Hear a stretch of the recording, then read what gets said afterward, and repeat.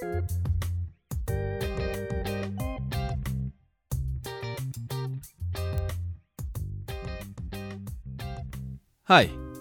mijn naam is David Boeren en ik werk als programmamaker bij Studium Generale. Tijdens het programma Drugs legaliseren of juist niet doken we in de mogelijke gevolgen van het legaliseren van drugs voor de maatschappij. Dr. Yarin Eski ging in op de vraag of drugscriminaliteit zou kunnen afnemen als verboden middelen niet langer verboden zouden worden. Dr. Yarin Eski is criminoloog en universitair docent bestuurskunde aan de Vrije Universiteit. Hij doet onder andere onderzoek naar illegale drugshandel, ondermijning, maritieme veiligheid, wapenhandel en corruptie. Wordt Nederland vrij van drugscriminaliteit als cocaïne en cannabis worden gelegaliseerd? Veel luisterplezier.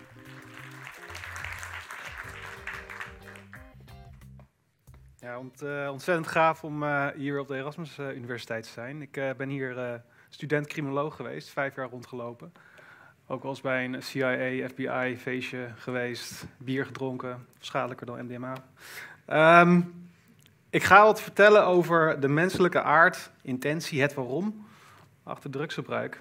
En wat dat zou kunnen betekenen voor legalisering, ja of nee.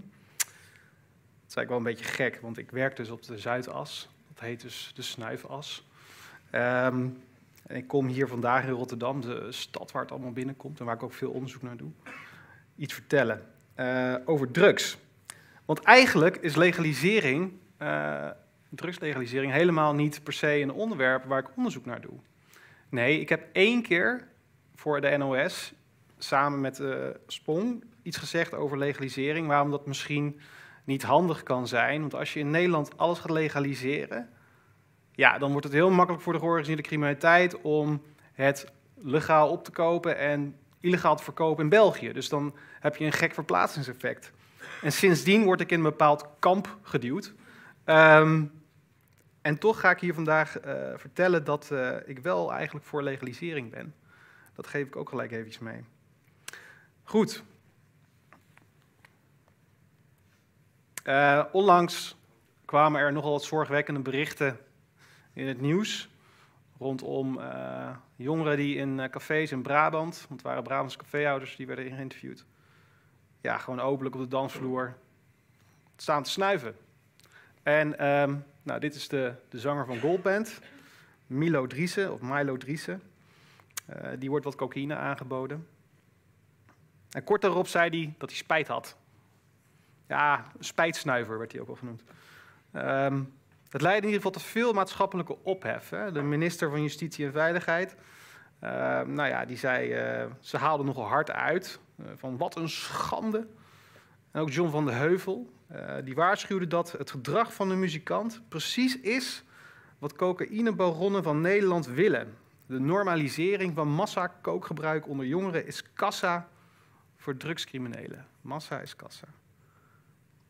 En hij wijst de overheid en ouders op hun morele plicht, de nieuwe generatie, en ik citeer, niet te laten opgroeien met het idee dat drugsgebruik normaal is en niet schadelijker is dan andere genotsmiddelen. Oké. Nou, Driessen die reageerde daar weer op en die zei, nou, volgens mij is het al ouder dan de Bijbel dat mensen geestverruimende middelen gebruiken. Ik vind dit gevalletje spijtsnuiven en de knaldrang van de jeugd van tegenwoordig en het kleingeestig vingerwijzen door anderen symbool staan voor hoe dat we hier in Nederland met drugs omgaan en hoe we daarover denken. Het is een totale spagaat, een drugsspagaat. En van nonchalance tot schandpaalretoriek, die publieke opinie over drugs, is er één dus die echt super uiteenlopend is. Maar ja, het is een maar al te menselijke discussie. Ik zal u zeggen, criminoloog zijnde, ja, het wetenschappelijke debat is niet zo heel veel anders, gek genoeg. Het is net zo verdeeld over drugslegalisering wel of niet. In de criminologische literatuur wordt ook al gesproken over de failed war on drugs. Hè? En dat drugslegalisering steeds populairder lijkt te worden. Maar er is ook weer kritiek op die drugslegalisering en die politiek van drugslegalisering. Zo zei antropoloog Teun Voeten, Hij zei dat er iets grondigs mis is met een maatschappij die drugs normaliseert. Zoals de volgens hem meest verslavende drugs methamphetamine, ofwel crystal meth. Niet alleen wordt deze duivelse drugs hier normaal in de polder, doordat er veel van die meth labs worden opgerold. Ook in België overigens. Maar ook doordat het casual gebruik ervan toeneemt in Nederland. En natuurlijk coke. Ook zo'n drugs. Die is een soort van normaal geworden. En pilletjes. Dus of het nu tijdens een Zeeuws tienerschuurfeest is of een Zuidas vrijmibo. Wij nuchtere Nederlanders, wij zijn burgerlijke snuivers. Om zo niet nuchter mogelijk een feestje te vieren. Nou, en daarmee zijn we eigenlijk dus de ideale klant voor de georganiseerde criminaliteit. Dat is een beetje de kritiek. Nou, die drugsnormalisatie, als dat dan de basis is van het criminele verdienmodel, die moet wel tot stand komen. Er moet wel drugs geleverd worden. Want ja, anders kan je het niet gebruiken. Dat is heel simpel. Bij cocaïne is dat wat moeilijker dan bij alcohol. En om cocaïne van de havens in Rotterdam tot aan de neuzen in de Zuidas te krijgen, hebben we mensen nodig. Jongeren. Kindsoldaten noem ik ze ook wel eens. Dus die halen ze uit, beter uithalen dan vakkenvuller. Die halen ze uit de havens in Rotterdam en die brengen ze bij in duurbetaalde porties in Amsterdam. Maar goed, ondertussen weten we maar niet wat we aan moeten met deze georganiseerde criminaliteit. Die runt op deze drugsnormalisatie. Die foto's hier. Er is dus gewoon een justitiële wanhoop, zou je kunnen zeggen. En een handhavingswanorde. En een slimme aanpak van de georganiseerde criminaliteit die blijft uit. Nou, gezien deze gekke status van de best wel gewelddadige, onmenselijke georganiseerde criminaliteit die onze democratische rechtsstaat zou plunderen voor financieel gewin, zou Nederland een narcostaat zijn geworden. De moord op advocaat Dirk Wiersum, Peter R. de Vries, de martelkamer in de container, bedreigingen van minister Rutte en ook prinses Amalia. Het zijn stuk voor stuk allemaal excessen van deze narcostaat. En excessen die we de kop in willen drukken met spierballentaal en de realpolitiek in Den Haag. Waarvan het superrecherche-team van voormalig minister van Justitie en Veiligheid Vert Grapperhaus een uiting is overigens. Een voorbeeld van hoe het niet goed ging. Dat heette het MIT, het multidisciplinair interventieteam. Ja. En de kosten daarvan waren 900 miljoen euro. Dat is best veel geld. Ik ben ook best wel benieuwd wat de slachtoffers van de toeslagenaffaire daarvan vinden. Maar goed. Hoewel er ook wel successen zijn in de aanpak van de georganiseerde criminaliteit, EncroChat, lijkt het bestrijden van de drugscriminaliteit helaas te dweilen met de kraan open. En dat nare gevoel van onmacht zal vast menig politicus, maar ook politieagent, maar ook een criminoloog als ikzelf wakker houden. Zijn de Ridouan Taghis van deze wereld dan echt zo onaantastbaar geworden? En dus zou misschien het legaliseren van drugs een manier kunnen zijn om de georganiseerde criminaliteit aan te pakken. En het moeilijker te maken. Hè? Femke Halsema en ook antropoloog Hans Wertmulder, zij koesteren een stiekeme legaliseringswens. Maar uit wanhoop, eerder lijkt het, om de drugscriminaliteit te bestrijden. De Rotterdamse burgemeester Abu Taleb en zijn Antwerpse collega burgemeester De Wever, die vinden dat eigenlijk dan opgeven, zo'n drugslegalisering. Nou, op basis van mijn eigen onderzoek over de aanpak van drugscriminaliteit in de havens, denk ik ook dat drugslegalisering, de drugsbestrijding, de drugscriminaliteitsbestrijding, niet zal helpen. Wat ik eerder al zei, als wij als land gaan legaliseren, maar België doet dat niet, dan hebben we al dat waterbedden-effect. Dus ja, die georganiseerde criminaliteit die past zich toch wel aan. En dan ook nog eens, en dat werp ik dan ook altijd in de discussie, als wij drugs gaan legaliseren omdat we de criminaliteit eromheen niet aan kunnen, gaan we dan straks ook mensenhandel legaliseren omdat we de mensenhandel niet aan kunnen? Nou, waarschijnlijk niet. Dus ik denk dat de drugslegalisering uit wanhoop tegen de georganiseerde criminaliteit een knieval is. Je geeft het op. Ja. Maar eigenlijk is dat niet het echte probleem voor de drugslegalisering. Eigenlijk is drugs überhaupt niet het probleem, stel ik hier vandaag. Als we drugs gaan legaliseren, dan moeten we dat vanwege een heel andere, puurdere reden doen. De menselijke aard, wij, onszelf.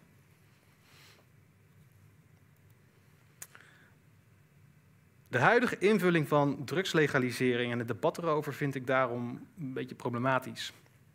Deze drugs wel, die niet. Wel in Nederland, niet in België.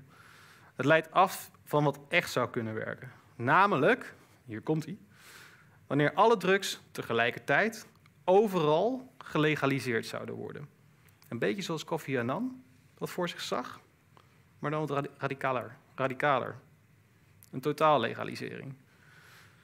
Ja, dan voorkom je in ieder geval bovenstaand waterbeddeneffect, waar de georganiseerde criminaliteit alleen maar baat bij heeft.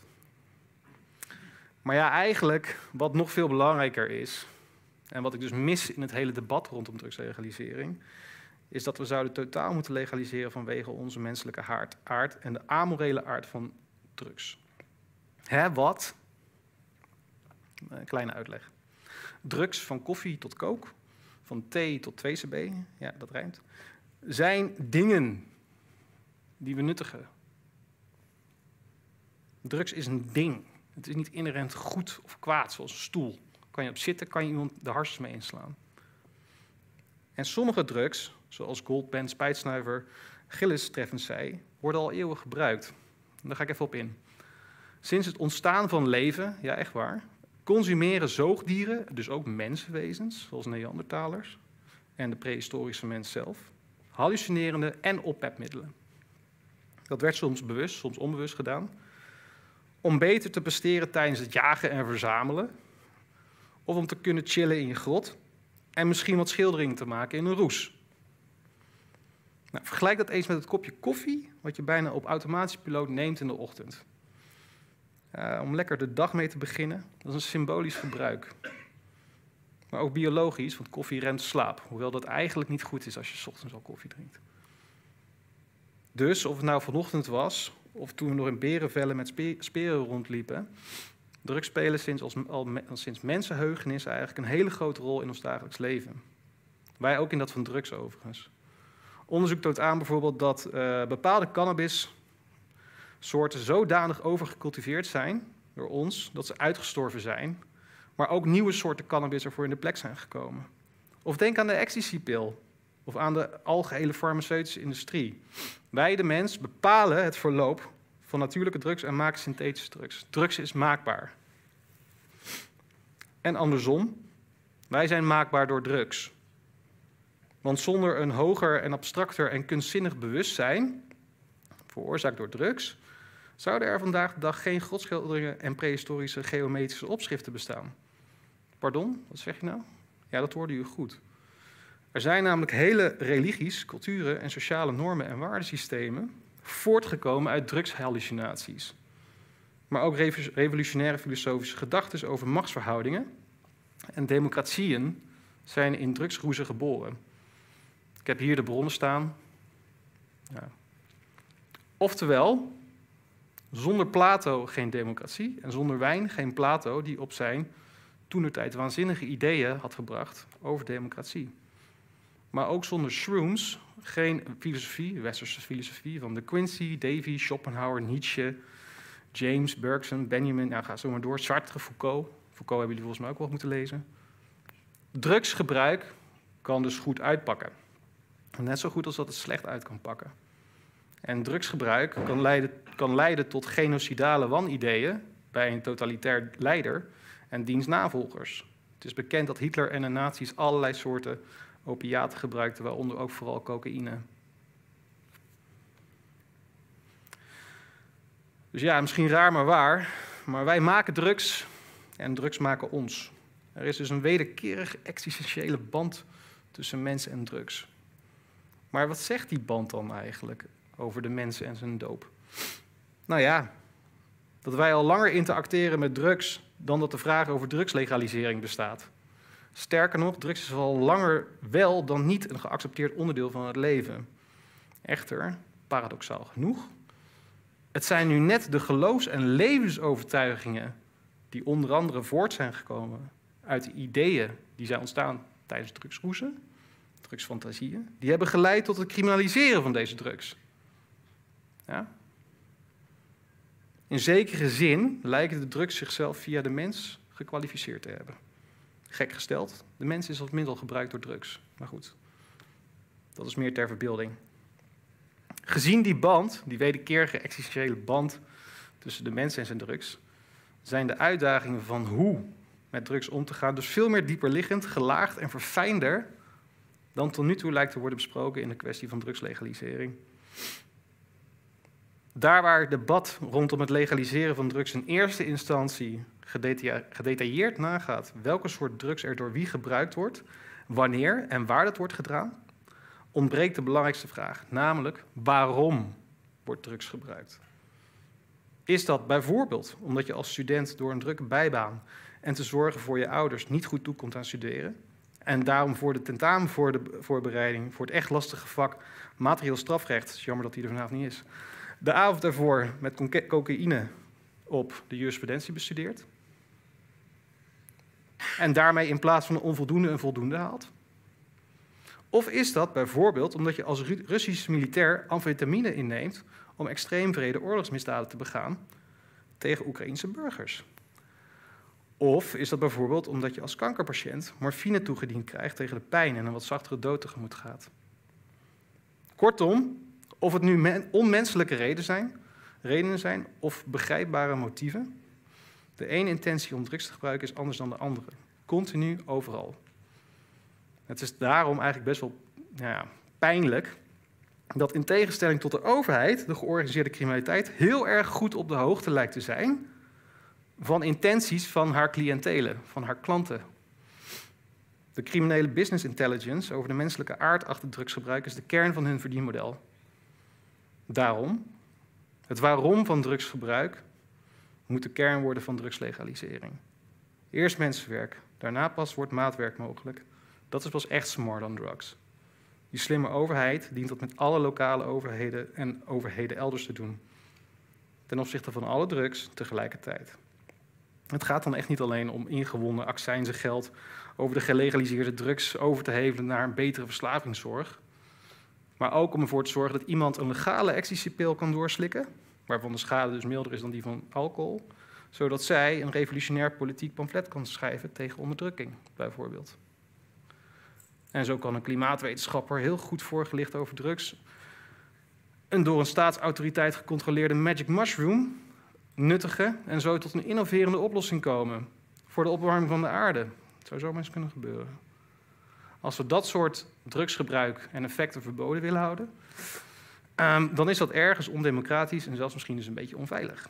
Dus laat drugs goede intenties en creativiteit versterken, maar wees wel alert op drugsgebruikers die misschien hun malafide, ondemocratische ideeën de wereld willen slingeren. Dat was mijn praatje.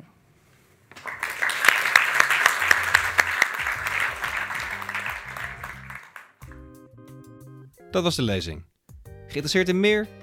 Check dan onze website, social media of YouTube-kanaal @SGErasmus voor onze aankomende evenementen of voor opnames van eerdere evenementen. Bedankt voor het luisteren.